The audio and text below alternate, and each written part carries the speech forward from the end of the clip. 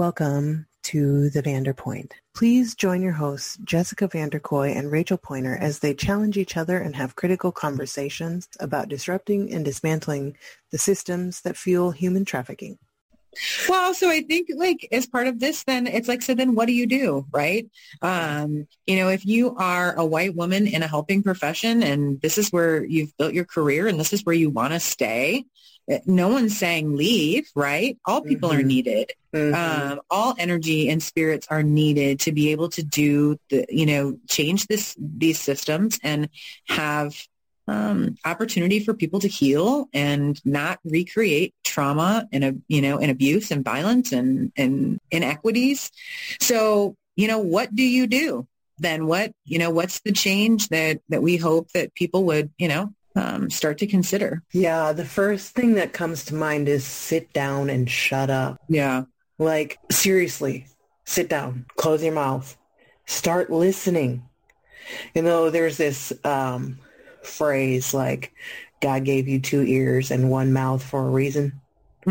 We are so quick to speak before we actually hear, to think that we have to respond right away to things. Everything becomes a crisis, and we don't actually have to do that. Sit down, stop moving, pay attention, listen to what's being actually said, follow the trails, because when you do that, you hear the roots, you hear what's happening, and you can start to put together how your action and inaction has been harmful. From that point, there's some other things that need to happen. But the first thing is sit down and start listening. Listen to learn. This is something I think we train ourselves out of. We train ourselves out of the listening to learn. We are so used to listen. I'm queuing in to hear for what I want to argue you about, what I want to get mad at you about, what I want to solve for you, what I want to get into with someone else over, how I can use what you're doing or saying against you or against someone else. We're not actually listening. Listening to learn requires an openness and an internal silence. Being in a space, forcing yourself to silence your response system internally so that you can actually hear what's being said around you. And then hopefully you start hearing more voices than just your own and more voices than the ones that sound and look like you. Then you can start putting together an action plan after you've learned something. You can put together an action plan without learning anything. We do it in our sleep. In this field especially, right? But it becomes a harmful action plan because we haven't actually heard what needs to be heard. We're not hearing anything. To truly be able to do that, I think there's a second piece to it, which is you have to recognize that the speak up, that the ideas, that the productivity without knowing the details or the information is a symptom of white supremacy leadership, right, and systems. So the person who can process information quickly, the person who can come up with ideas quickly and be articulate, the person who is quote unquote participatory, meaning you spoke during the meeting, right? Those people are elevated in systems. Oh, yeah. Right? And so I do think that the idea of sitting down and listening is counterintuitive to being successful in a white supremacist system. Absolutely. So as people are listening to the idea of, I've heard that I need to listen, I don't think people really know what that means because it is a much bigger feat. It's exactly what you said, right? Listen to hear, listen to have someone point you out is what your role is going to be that would be helpful, as opposed to needing to be the innovator or the leader, right? This is something that I've had to work on a lot because a lot of my professional success over the years has been being the leader in innovative ideas and speaking up and being articulate kind of in the moment, right? Mm-hmm. So it is very counterintuitive to growing my own success to sit down and listen. Mm-hmm. It's uncomfortable. Mm-hmm. And it's something that I have to be intentional about. And I have to be okay with being uncomfortable. But I got to look at the end game. Where are we going? Where are the solutions? Yeah. Whose voice needs to be heard in this space? And more importantly, whose voice is not being heard in this space because I'm talking? Yes. So I appreciate that conversation about listening, because it's something that I'm working on a regular basis, and have really, kind of put as a priority in my life over the last year. What else could people, if you are a white helper, right? And we're not making an assessment on whether or not you're a good person or a bad person, but the idea of being a white savior is not something you want to identify with, or you are actively considering how your behavior and your intentions have actually had a negative and dangerous impact. How do you pull yourself out of that, right? Ooh, yeah. I think there's a different way for everyone. Right? What works for me is not necessarily going to work for you. So recognizing that probably first, that how I go about checking in with myself is probably going to be different from how you do it.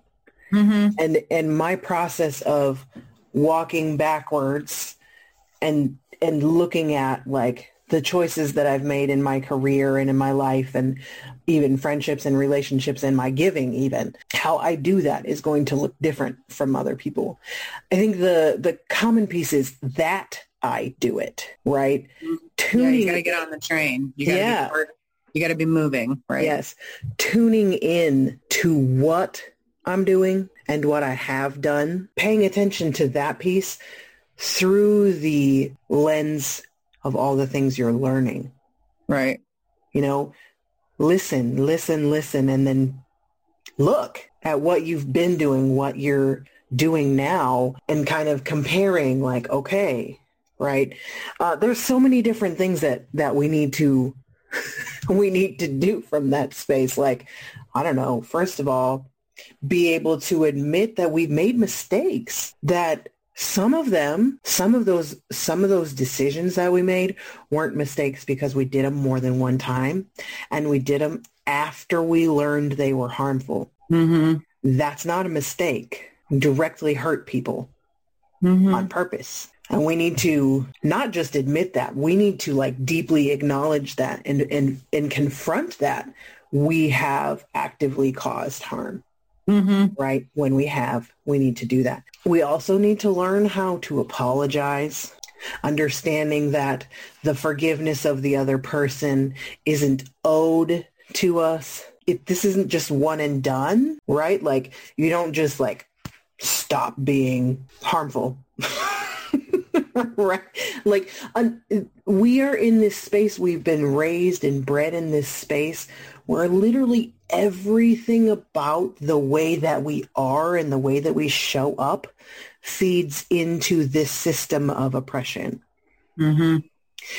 So we're going to do something to try and interject, to change that, to fix that, the system, not the people. And then we're going to recognize another space where we have work to do. And then we're going to work there. And then we might have to go back and be like, God, now that I know this, I really need to re-examine where I came from before. Like, it's lifelong.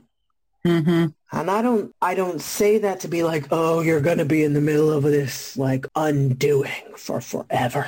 Fatalistic nonsense. But just be realistic about the fact that we're not going to come out of this today, right? We're not going to come out of it tomorrow, but we can step into every day with the intention of aligning ourselves better today than we did yesterday, right? Behaving differently and moving through the world differently today than we did yesterday, and doing the same thing, showing up differently, better, as a better human, right? The more full human, contributing in a healthy way to our systems in our environment, whether that health means tearing things down and uprooting toxicity or like, fertilizing, etc. We can do that better every day. So tomorrow I'm going to do it better than I did it today. Showing up with that intentionality, I think, is critical. And then recognizing, like, for fuck's sake, it's not about you. Yeah. It's not about you. You have work to do. There's things that you can absolutely contribute to society, to the communities that you live in. You can absolutely impact positively or negatively the space around you, but it's not about you. It's not about you. And that means that we don't get to get mad. We don't get to be mad when no one throws us a party for all of the work that we do in a space. Like, sorry, that's part of being a good human. And if you are doing what you're doing so that you get a party, you should probably just save your money and throw yourself a party. Because, like, this ain't it. This is not that space. I guess if I could come up, I think taking I don't care have of like a worksheet. Yeah, a checklist. That's not how it works. Off the cuff. Take care of yourself. Well people nurture well communities. So handle your shit. Don't see the world through your childhood lenses, and through your wounded lenses, right? So work on your own stuff so that you come fresh and ready and well to spaces that potentially need your nurturing, right? And after you've listened and kind of understand your role. I think the other thing that is essential in all of this is you can't participate in the work where you're directly, maybe responsible in your role of providing direct service without caring about the upstream, right? You today stops the day that you just stop pulling babies out of the river, right? Right. So if you are a clinician and you are working with, children in foster care as a clinician, you can no longer not care about the disproportionate number of children of color who are removed and placed in foster care, languish longer in foster care, and have, different outcomes than white children, period. Yeah. You can no longer not care about that. If you are working in the area of trafficking, right, and you are providing direct service to victims of trafficking, you can no longer, after this moment, not care about why there are a disproportionate number of Black women who are trafficked, right? Yeah. We can no longer not care why women are disproportionately impacted by this crime. We can no longer not care about the disproportionate rate of LGBTQ youth who are homeless and at greater risk for needing to participate in survival sex or being exploited, right? You don't get to separate the two anymore. And that is ultimately how you position yourself to not be in a savior role. Your job is to work yourself out of a job. Your job is to work yourself out of a job. How do I end trafficking? Well, you got to care about what's in the water upstream. You can't just, Yeah. Yeah. You also have to hold your other white savior friends accountable, right? We don't get to just sit back and let that continue. Part of the work is interrupting it. Yes. Part of the work is stepping up to your other white, stereotypically cisgendered female friends, right? And saying hey, I've been learning this. I really think that you need to take some time and learn this too. Oh, you're sweet. Because my response usually is, ooh, that's a little white saviory. I think you should stop doing that.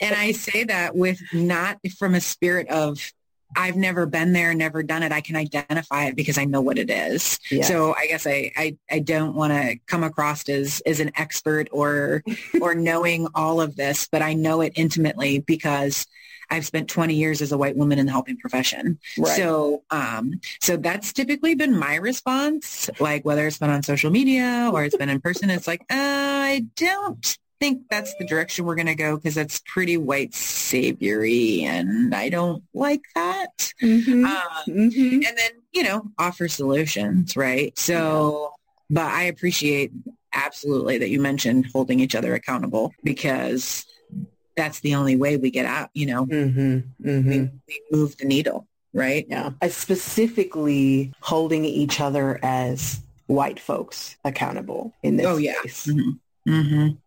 That we've labeled this as like white saviorism specifically. But recognizing that we have to do the work first, and we have to be the ones to hold each other accountable. It is not on a person of color to hold us accountable for how we have dehumanized people of color. It is on us. And we, you listed off all those things we don't get to do anymore. Yeah. Past this podcast, this is one of them. We don't get to put the burden on people of color anymore to hold us accountable to how we show up, to how we interrupt, and that we interrupt this behavior. Yeah. Thank you for witnessing today's conversation on the Vanderpoint. Jessica and Rachel hope you will join them next time as they continue engaging in this critical work.